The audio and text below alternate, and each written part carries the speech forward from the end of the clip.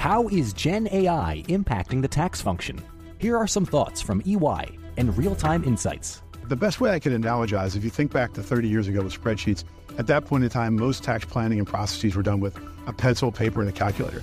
But everyone thought that was going to remove the need for tax professionals. The reality is that they learned how to code spreadsheets, they learned how to build better business insights, more scenarios, and years later, there's more tax jobs than ever. And so we see AI as having the same impact. Learn more at EY.com. The less your business spends, the more margin you keep. But today, everything costs more. So smart businesses are graduating to NetSuite by Oracle. NetSuite is the #1 cloud financial system, bringing accounting, financial management, inventory, HR into one proven platform, helping you reduce IT costs, maintenance costs, and manual errors. Over 37,000 companies have already made the move to NetSuite. Now through April 15th, NetSuite is offering a one-of-a-kind flexible financing program. Head to netsuite.com/earnings right now. netsuite.com/earnings.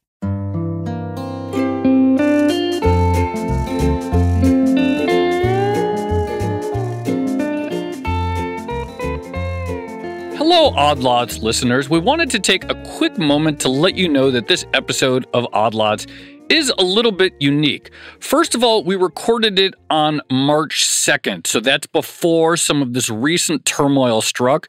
Nonetheless, it remains really relevant because it's a discussion in part about how much extra liquidity is in the system and how much will be have to taken out in order to get inflation back to target.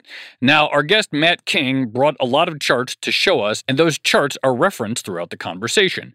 So if you want to see those charts and follow along with them as you listen, you can find a companion article for the episode at bloomberg.com/oddlots, or you can watch a full video version of this episode at youtube.com/Bloomberg Podcasts. Thank you and enjoy.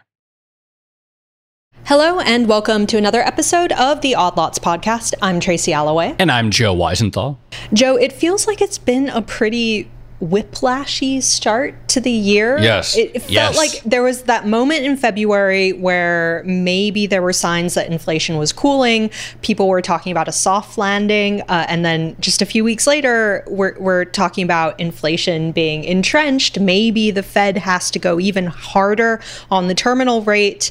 It just feels like it changed so quickly. Absolutely. I mean, and I think even like in January, it was still recession watch. So it went from recession watch to soft landing to no landing, overheating fears again.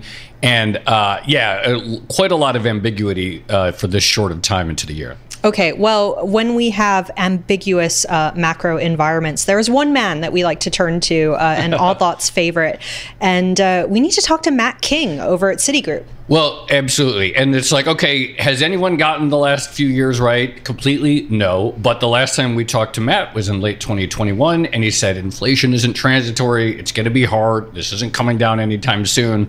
And I think in early 2023, March 2023, people would say, yeah, that's pretty vindicated. Yeah, I remember in that conversation, he also talked about the possibility that the Fed might need to induce a recession to bring inflation down, which again, in late 2021 was not conventional wisdom. Right. That was not the consensus. So we need to check in with Matt. And I am very happy to say that we have him here with us right now. Matt, thank you so much for coming back on Odd Thoughts. Thank you very much for inviting me. So how would you characterize the current environment? Where are we in this sort of macro cycle? I would say that markets are still in thrall to central bank liquidity to a much greater degree than is widely appreciated, and that this is contributing to the uncertainty about the underlying economic outlook. So as I see it, the central puzzle is how is it that with inflation proving stickier than many people imagined, and with central banks basically being hawkish on the back of that, and with yields and real yields rising again, how is it that risk assets are doing so well? And most people would say, oh, it's because the economic data have surprised positively and the economy is more resilient, and maybe we can have this soft landing or no landing or whatever. And unfortunately, my work puts this in a rather different light. For me, the big factor which has contributed to the strength of risk assets beneath the surface is the way in which, even as the central banks have told us that they're going to be doing QT, actually, when you look at the details, they've ended up doing QE. They've injected over the last 3 months $1 trillion of liquidity. And on my framework, that equates very directly into 10% directly on equities. And the moment that you think of it in those terms, it just puts the whole outlook in a very different light. Can you explain what is the mechanism by which you would say central banks are still adding to liquidity? Because of course, we know we're in one of a historic hiking cycle, not just in the US, but elsewhere. What is actually going on, this liquidity expansion? So the main thing that I look at is reserves or changes in reserves on central bank balance sheets. And the main mechanism I think is at work here is the portfolio balance effect, or how much money have we given to the private sector in the form of reserves or deposits, but it's reserves that correlates best, relative to how many securities are available to absorb that. And it's actually at the Fed in particular where over the last couple of years it's become really apparent that changes in reserves correlate much better with changes in risk than looking at securities, which is maybe the obvious way of doing this. And I think the underlying explanation is that money growth has always been important for markets, but over the last decade, changes in money growth have just come overwhelmingly from often technical changes on central bank balance sheets. When the Fed or other central banks are adding or withdrawing $400 or $500 billion of liquidity, sometimes even in a single week, there's nothing the private sector is doing on anything like that scale. And so it has this outsized impact on markets. Well, just on that note, talk to us about where the liquidity has been coming from. Because I think, as you mentioned, most people, when they think about central banks at the moment, are going to be thinking about balance sheet reduction. The Fed has said that it started QT, although clearly there's a lot of disagreement about whether or not it practically has. And in other parts of the world, central banks have been raising rates and withdrawing liquidity. So where is that excess coming from? So this gets quite geeky quite quickly, but I think it's the most important thing for understanding markets. So roughly, depending a little bit on when you measure it, this $1 trillion has come about $250 billion from the BOJ, about $450 billion, again, depending on when we measure it, from the PBOC, and about $300 billion or so from the ECB. In addition, the Fed was draining liquidity and reducing reserves last year.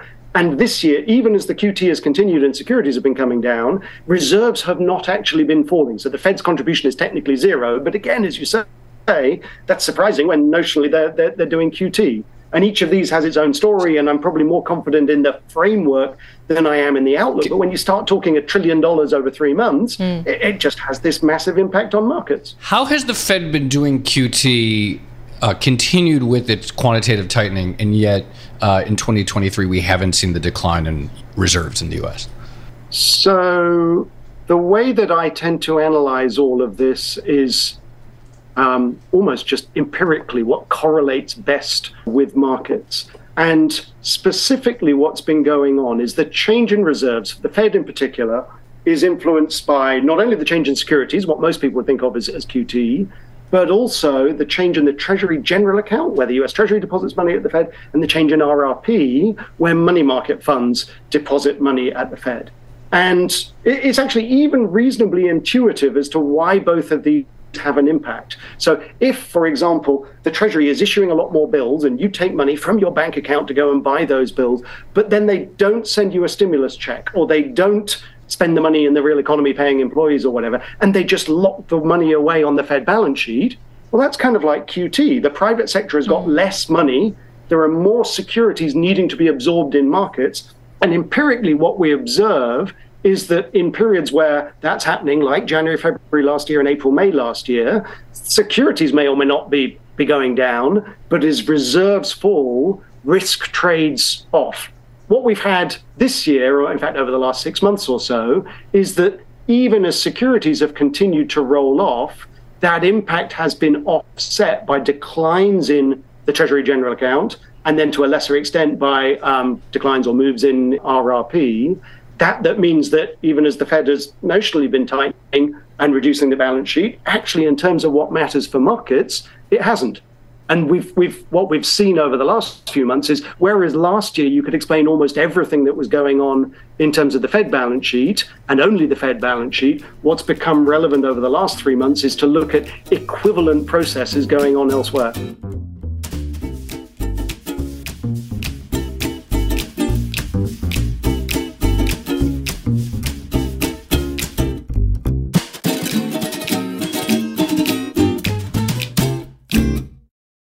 What are 3 key considerations for financial services firms following the Biden administration's executive order on AI? Here are some thoughts from EY. In light of the White House executive order on the safe, secure, and trustworthy development and use of AI, financial services firms need to demonstrate 3 key capabilities.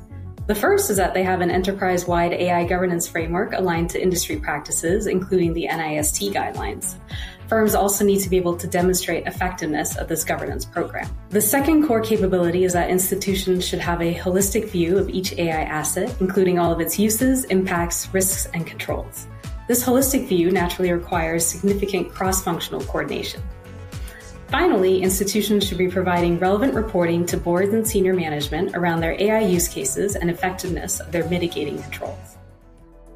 Learn more at EY.com.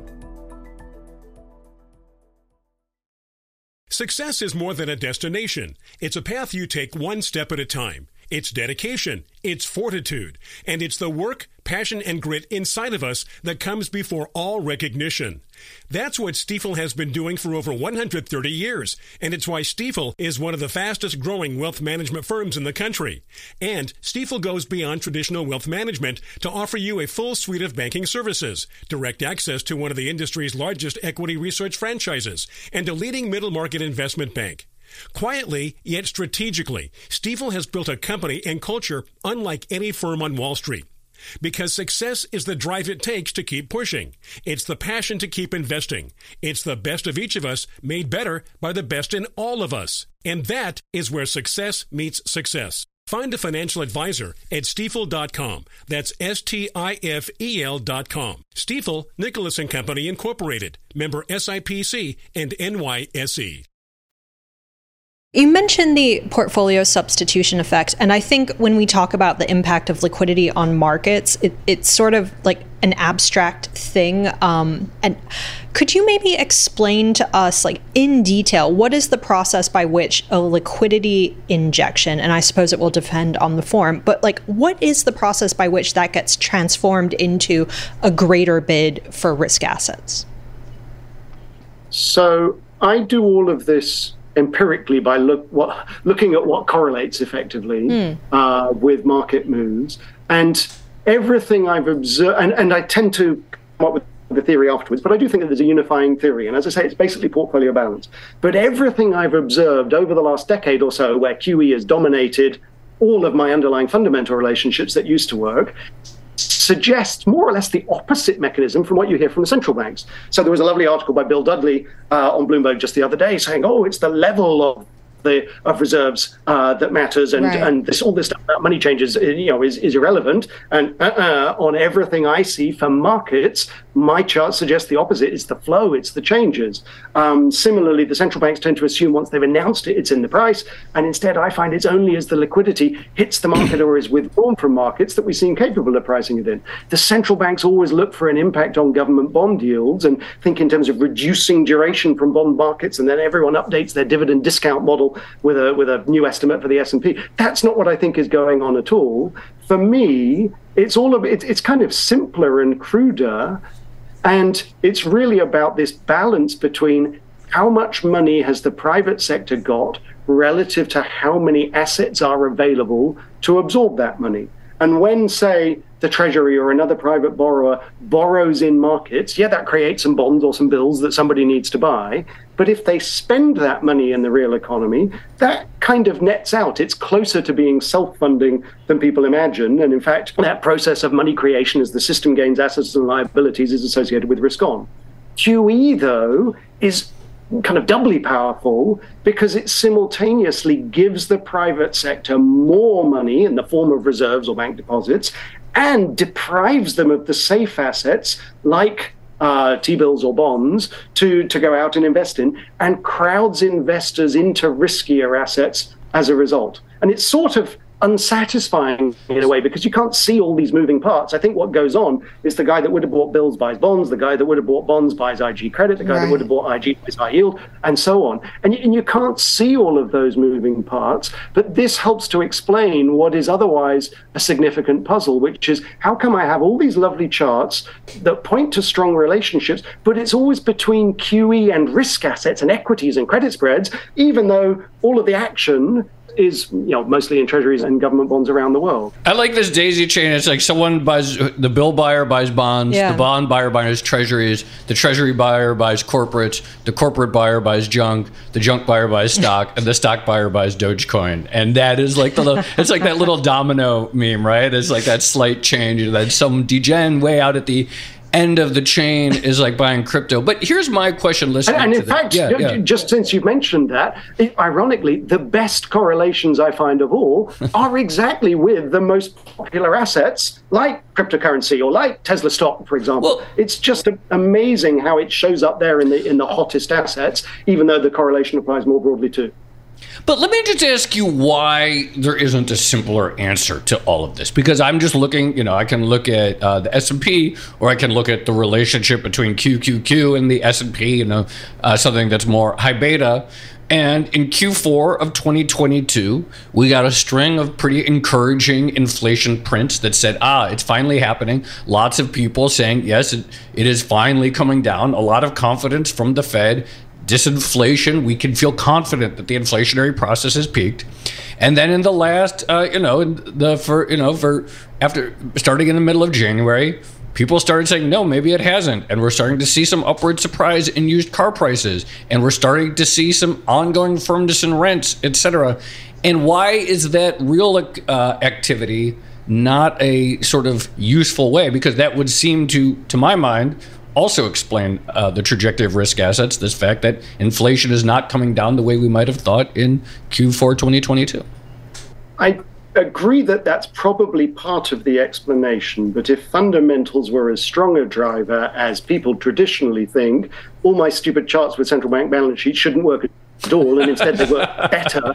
So they are than most of the. All right, sorry, keep going. I like this answer. No, but they work better than most of the fundamentals. Other ways of saying it are when we look at the moment, the economic surprises on the city economic surprise indices, yes, are very, very positive, but the economic data changes are not. We've raised our growth forecast globally by 30 basis points, but it's still to one of the lowest levels, 2.2%, one of the lowest levels over the last 40 years. Is that really enough to make you super excited? To push back, it might be if I thought that if I thought 2 months ago that we were staring down the barrel of a hard landing. Yes, true, but it's the sort of explanation people normally come up with is, the central banks are being really dovish. And then you have Powell and Lagarde saying, no, we're not being dovish, we're going to stay the course because the most important thing is inflation. You just get a disconnect if you try and explain it in those terms. And I think what people are trying to do is they're trying to retrofit fundamental explanations to price action that was actually driven by these technicals. So your contention is that the rally that we've seen recently doesn't really have anything to do with what's been happening in the real economy, as evidenced by the collapse in private money. But if you look at what's going on with public money, i.e. central bank balance sheets and things like that, the correlation is much stronger. That puts it slightly too strongly, but yes. Okay. Basically. Okay. So one thing, I was kind of wondering just on this topic is, if you look at China, China is currently a place that wants to stimulate, I guess, but seems to be having a hard time convincing private companies to actually go out and borrow. Can you talk a little bit more about what you're seeing there? I think that's a very good description of it. So we debate this because the Chinese liquidity injection in December was so large. They've been a little bit late publishing the January number. But as you say, what we see is, and have seen over the last few months, is normally at this time of year, we're falling off our chairs with the sheer magnitude of the total social financing numbers, the broad credit numbers in China. And what we've seen the last few months is actually total social financing in particular has been really quite disappointing. Even M2, where growth has been a bit stronger, has not been not surprised to the upside. And I think for me, this is part of a broader story that has maybe two legs. The first of them is that what we've seen over an extended period, I mean, literally decades, is one economy after another kind of getting saturated with debt, even as it's been cheap to borrow. So Japan drove the world borrowing until 1990. Since then, they haven't wanted to do much. US and Europe drove the world's borrowing until 2008. Since then, the private sector hasn't wanted to do much, and what they're doing is often for share buybacks. And that's where China has stepped in. But even in China recently, it feels as though you're kind of getting this saturation where it's the state-run banks lending to the state-owned enterprises, rather than, as you say, the private sector voluntarily wanting to borrow. In addition, what we tend to feel is that even as the authorities are intervening and providing support and injecting liquidity to banks at the moment, it's not that they want a new investment and real estate driven boom in the same way as they've targeted in the past.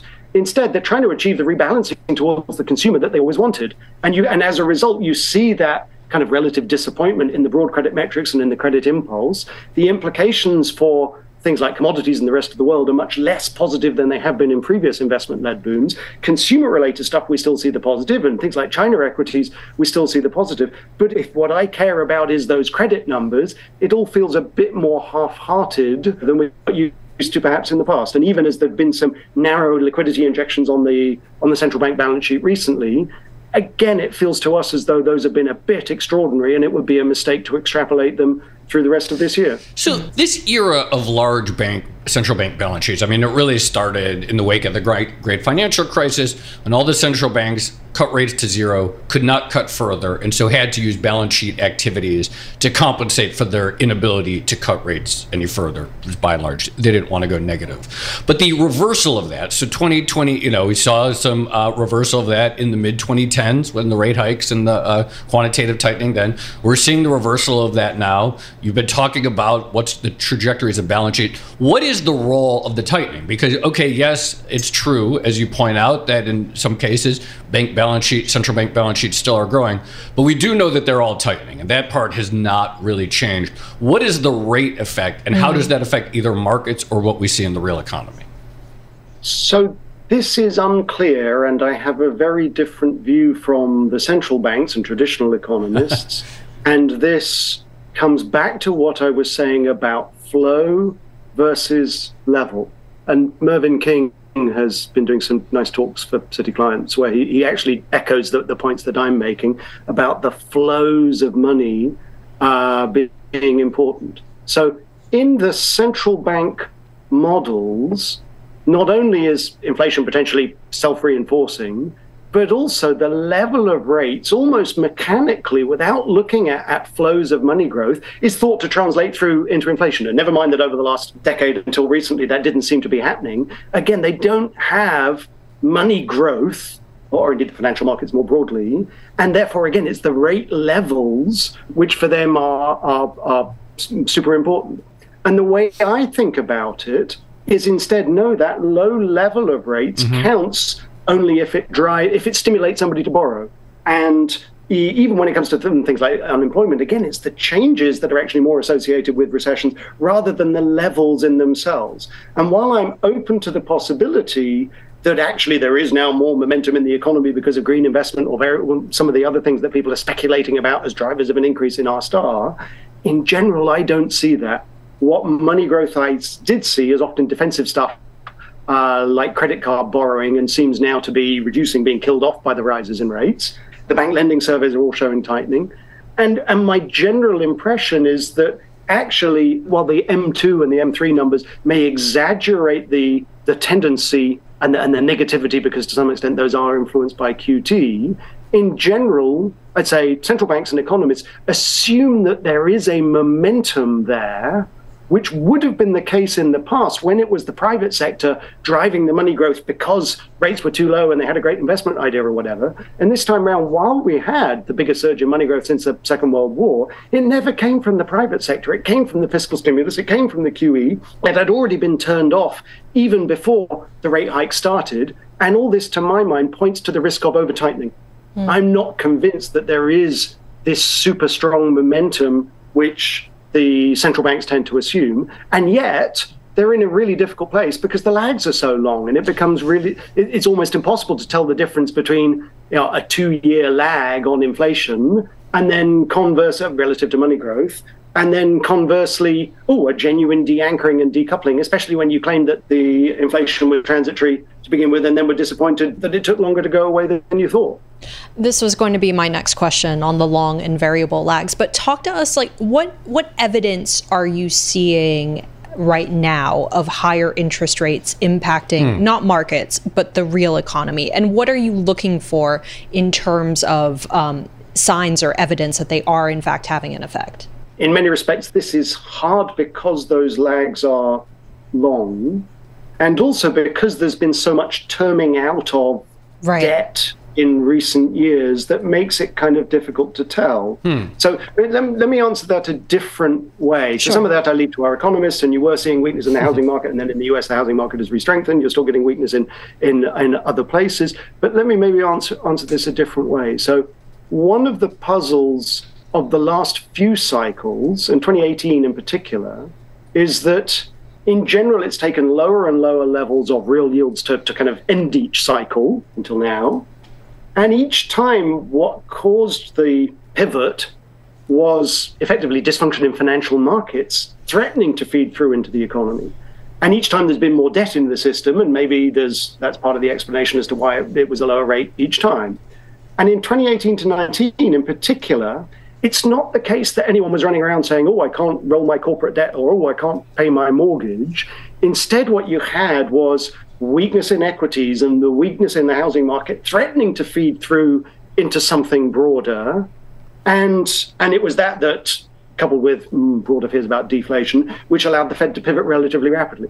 Now, this time round, we haven't had that to anything like the same extent. Again, we've seen this year in particular. Last year, we had an orderly sell-off in financial markets. This year, we're rebounding.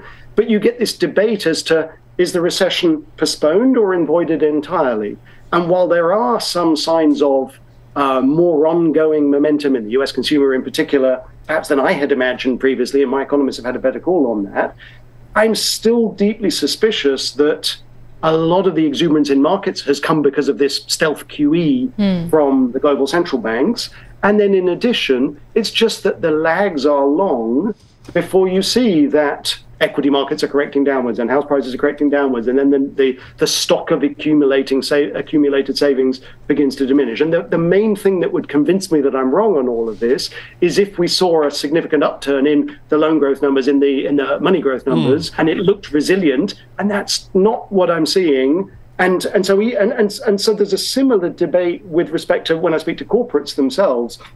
Yes, everyone's having difficulty recruiting workers in hotels and restaurants in particular. And yes, there's this pent-up demand for things that weren't possible during lockdowns. But the question I keep coming back to is, are the corporates saying we need to build more hotels and restaurants? Again, is there this longer-term demand? And I'm not nearly as convinced as many people are that everything is turned around as much as people like. I mean, maybe some of the backstory here, if I may, is I think, again, this difference between how I think about it and how the central banks think about it. So the central banks are really embarrassed because while everyone has had difficulty forecasting inflation. Oh, it's a hair chart. It's a Medusa chart. I love those. Exactly, yeah. The hedgehogs or whatever, the porcupines.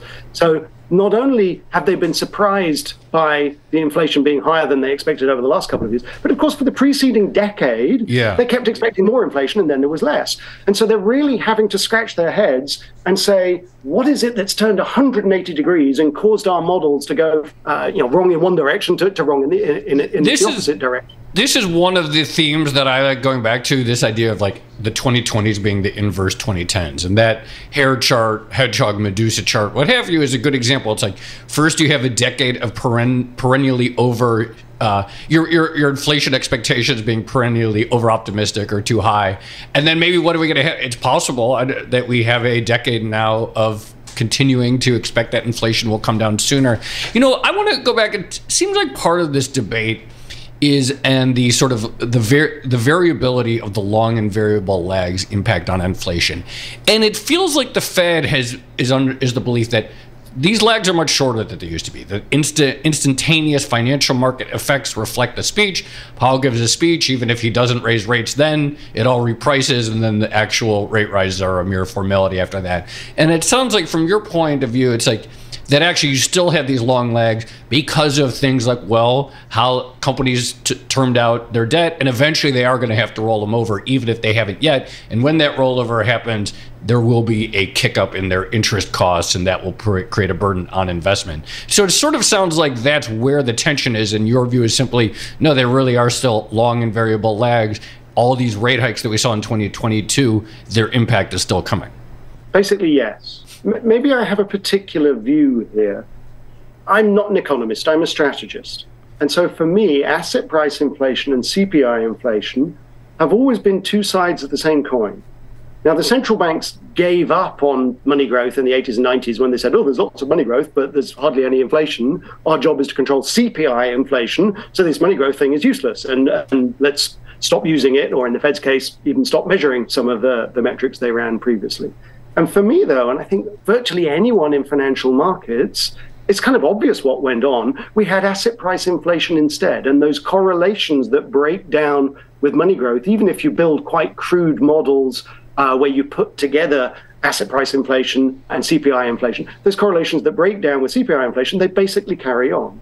And so for me, what we're seeing is, as you say, not this drastic turnaround where something, the globalization shifting to deglobalization and long and persistent inflation. Instead, for me, no, it's just these long time lags. And there's a very clear pattern. It's that the surge in money growth showed up first in asset price inflation, then in goods price inflation, and now in services inflation, and yes, in things like wage growth. But the lags are long enough that it's really difficult to tell whether this is genuinely persistent. Let me ask you the devil's advocate question. Could the correlation go the other direction, and where it's the surge in asset prices creating the surge in monetary aggregates? And the reason I ask that is because there are models of the economy where managers and bank lenders, et cetera, look at the price and, I'm going to be more likely to make a mortgage loan if I feel like this is an era where house prices are going up. I'm going to be more likely to approve a business loan if this is an era where stock prices are going up and the company is likely to be able to tap the equity market.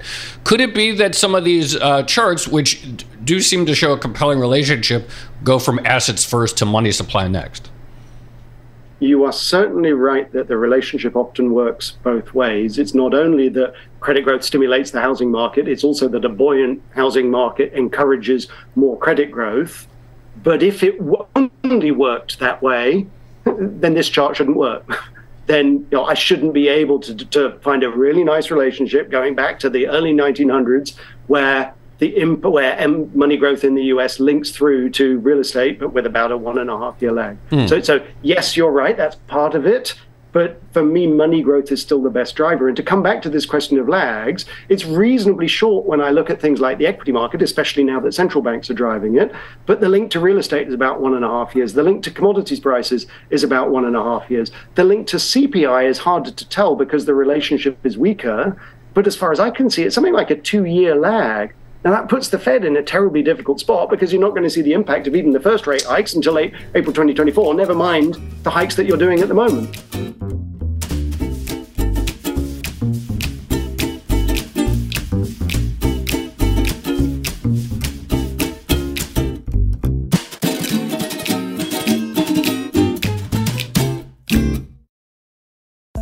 What should financial services C-suites be thinking about around Gen AI?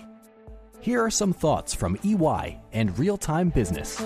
So what should C-suites be thinking about? What's the one key takeaway they should be aware of? Explore the potential of this technology, but with right safeguards in place. Clearly, the technology is fascinating. The potential it provides is something that we have not seen this far. So there is merit to exploring it, but at the same time, it is extremely important for organizations that are operating in regulated industries, such as ours, be guarded and have the right safeguards in place to protect themselves from the risk they are exposed to with this technology. Great stuff. Thanks, Vidya. Learn more at EY.com. Success is more than a destination. It's a path you take one step at a time. it's dedication, it's fortitude, and it's the work, passion, and grit inside of us that comes before all recognition.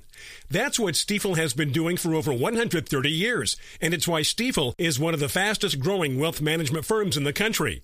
And Stifel goes beyond traditional wealth management to offer you a full suite of banking services, direct access to one of the industry's largest equity research franchises, and a leading middle market investment bank.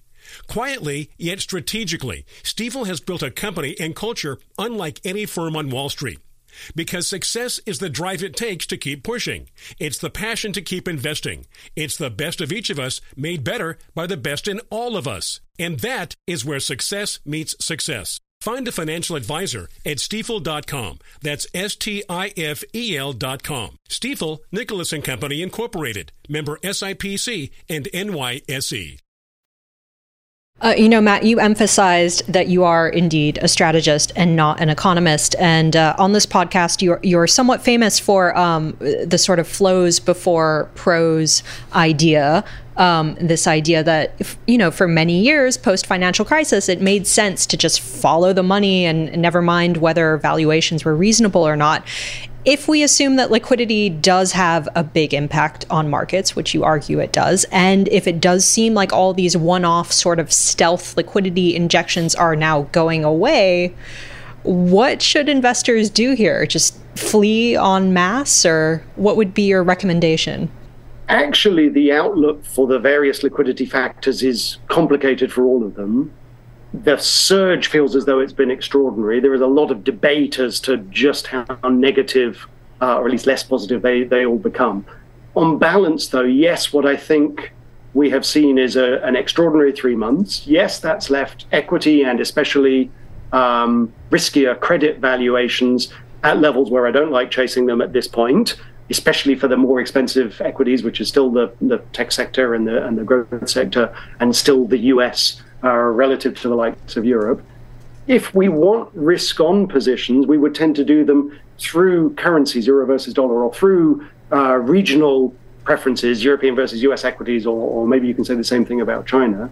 But yes, you're right. The biggest problem that we see generally is that for every individual asset class that considered in isolation might seem sort of attractive, what really matters is the valuation relative to money market funds, especially in dollars.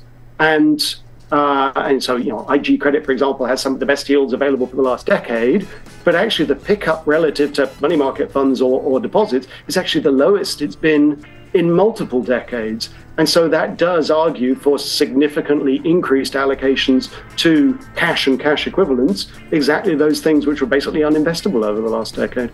All right. Well, Matt, we're going to have to leave it there, but it was fantastic having you on the show once again. Really appreciate it. Thanks very much.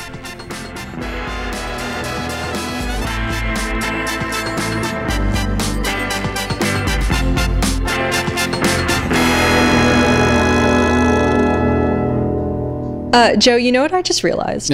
Tell me. The last time we spoke to Matt, I think we ended the discussion by saying that we wished that we had a video product, because during the conversation, Matt was bringing up all these different charts and showing them. So now we're finally able to do it and show off some of these. So if you just listen to this episode on Apple or Spotify or something like that, go to find this on YouTube, where we have the charts that he was bringing up during our conversation. We're going to have a video, or we're also going to write a post with some of the charts, or as many of the charts as possible, so you can read a story about this with all the charts. Because I love the way, talking to Matt, how he brings up all his charts in real time. It's very fun. Yeah. And the charts are excellent, especially the hair charts, which I can never get enough of. But I do think he hits on something, this overall feeling in the market at the moment, which is it does feel a little uncomfortable that we still have this overarching question of, is inflation coming down? Yeah. Are central banks going to have to go harder? I mean, people are talking about terminal rates at 6.5% now,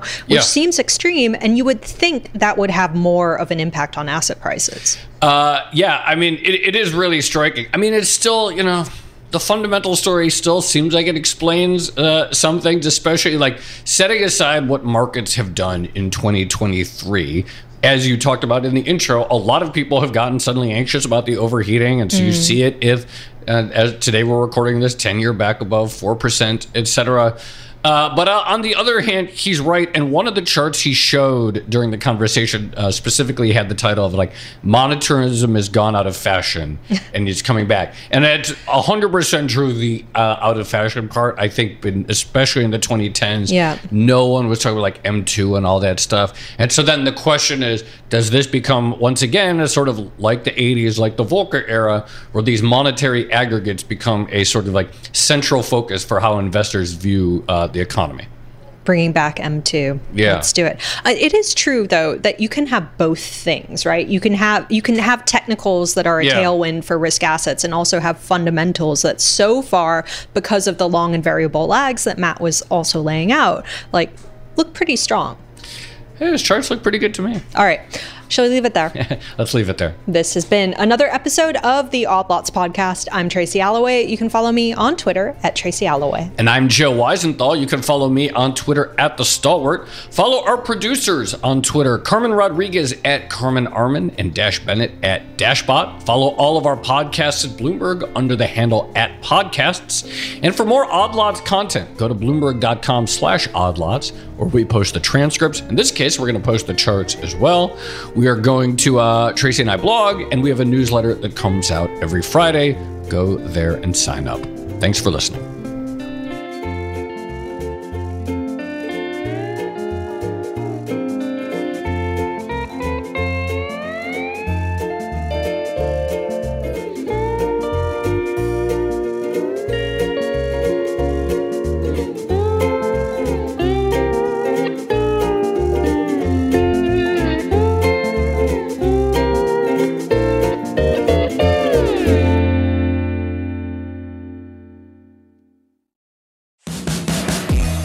It's Tracy Alloway. And Joe Weisenthal. We are the co-hosts of the Odd Lots podcast, and we want to tell you about a new podcast and video series you are not going to want to miss. The Deal, co-hosted by Yankees legend Alex Rodriguez. Every week, A-Rod and Bloomberg reporter Jason Kelly speak with big-time athletes, entertainers, and executives. Like Maria Sharapova, Michael Strahan, Derek Jeter, and more. The Deal takes you behind the scenes into the world of sports, media, and entertainment. And dives into the wins, losses, and lessons learned along the way. From Bloomberg Podcasts and Bloomberg Originals, you can listen to The Deal on Apple Podcasts, Spotify, or wherever you get your podcast. You can also watch it on Bloomberg Television and Bloomberg Originals on YouTube.